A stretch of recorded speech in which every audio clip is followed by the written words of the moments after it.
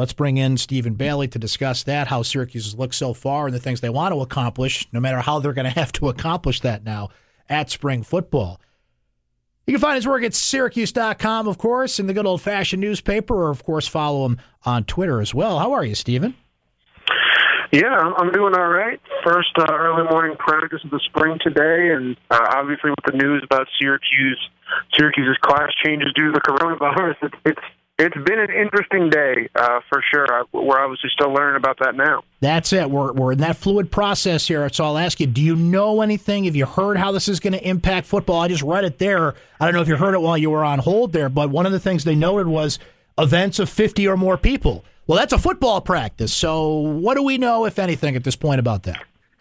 Yeah, unfortunately, I really only know, what you know. That obviously crossed my mind, and I think it sounds like more information is going to come at a date to be determined regarding athletics. One other thing that crossed my mind is Syracuse's pro day is, I believe, the 23rd or so, and that's with scouts and everyone there, more than 50 people. So you wonder logistically, if that qualifies for under that guideline of an event of 50 people or more, if they move it or what they do there. So, yeah, I would say I've got a lot of questions, but no Not real a lot of answers at this point. Yes, exactly. Yeah. And football players are students that go to class, and you're not supposed to come back to campus after spring break. They were going to be here anyway, so I guess they can stay. And it's like a lot of questions about this, a lot of things we're all trying to figure out at the same time. So they have practiced. It's early on here, Stephen, but as you do a terrific job with for us on Twitter and on Syracuse.com, of course, what are some of those early observations from practice and those early storylines you're following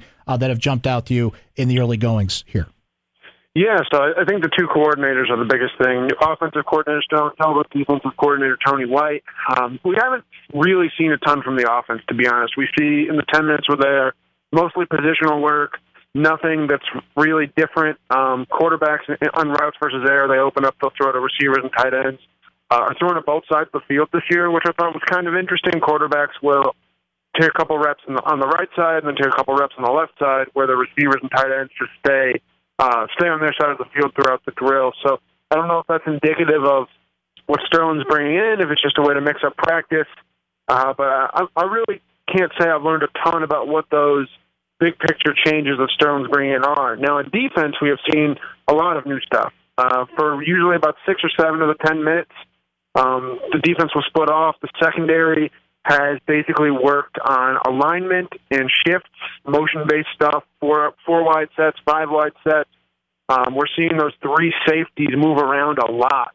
I think I've seen all 3 of them kind of close up to the line, all 3 of them move it back.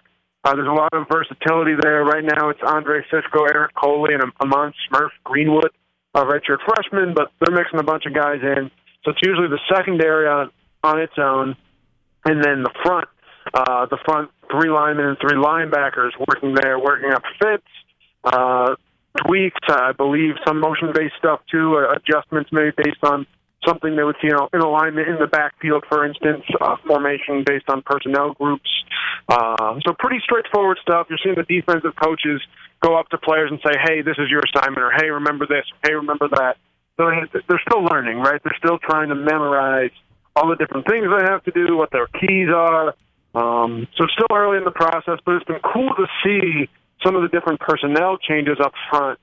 Steve Linton's a guy who jumps out. He was a defensive end, a redshirt freshman. Now he's playing outside linebacker. He's the first team strong side linebacker to open the spring. He's like 6'5", 225, and he's going after redshirt senior tackle Aaron Service in practice.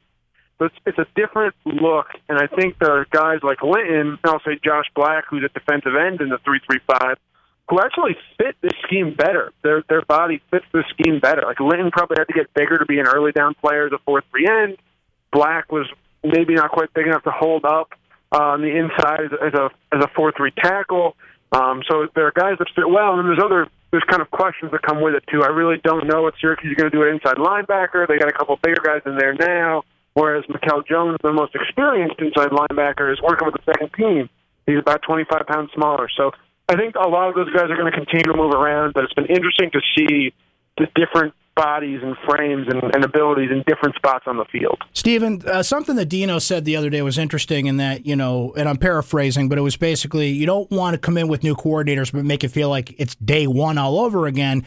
But on the defensive side of the ball, it truly is a reset. It's an entirely different defense that Tony White has to put in here. But I would imagine everybody's happy to be on the field and doing this because it's been quite the offseason for Dino with the Zach Arnett thing and some other things that have happened and just kind of getting to this point of getting to spring practice.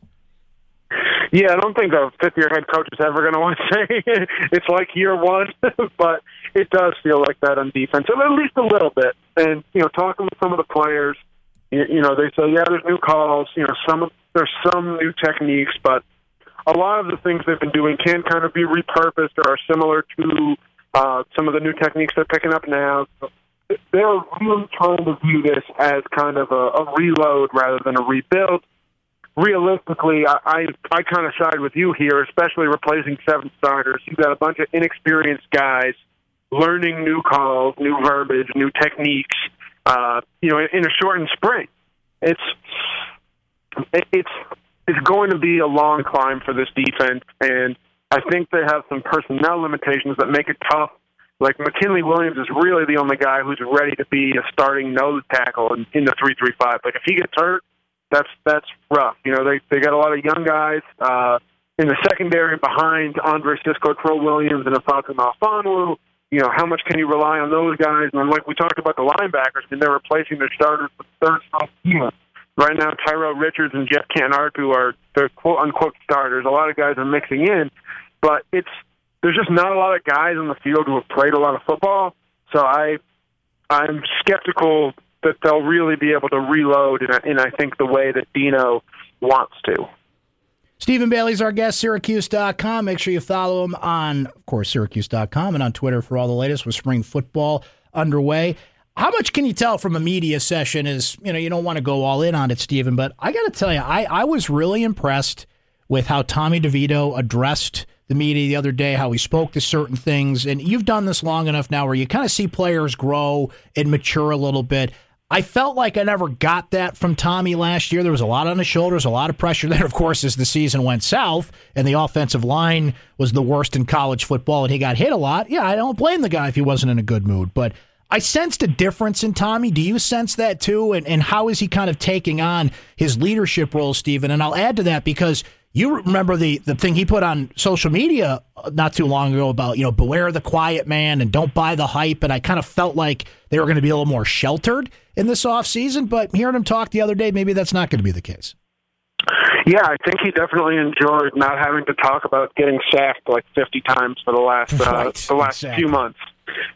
It's a tough thing to do to have to go out and kind of be the face of a program in a season like that. First year as the starter and, all those things going wrong. So I'm sure Tommy did mature and develop. I think getting healthy is a big part of that, getting comfortable in the pocket, all of those things. So I'm hesitant to really say he's made significant growth until you get the pads on, you get throwing.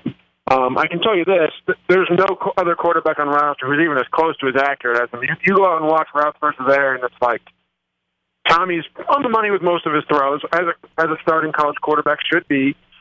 And then it's like they're just getting sprayed everywhere. You got swing routes getting overthrown, balls in the dirt, crossing routes behind guys. I mean, Tommy is going to have to get better, and he's going to have to stay healthy this year because right now I don't think they have a quarterback on the roster who's really ready to step in, even the way that Clayton Welch was last year. So definitely interested to see how Tommy does when the pads come on, and also, again, what Sterling Gilbert is bringing to that book and what he's doing for Tommy fundamentally and also from a team perspective to, maybe ease some of those personnel limitations with a line that should be better, but still has a couple young guys on it. A lot to follow over spring practice, and it's going to get a lot more interesting with today's news, but we don't know enough about that to address it, but we shall see how it goes, and I know you'll be all over it, Steve, and we'll catch up again soon, but thanks for the time today as always, my friend. Thanks, man. I'll talk to you soon.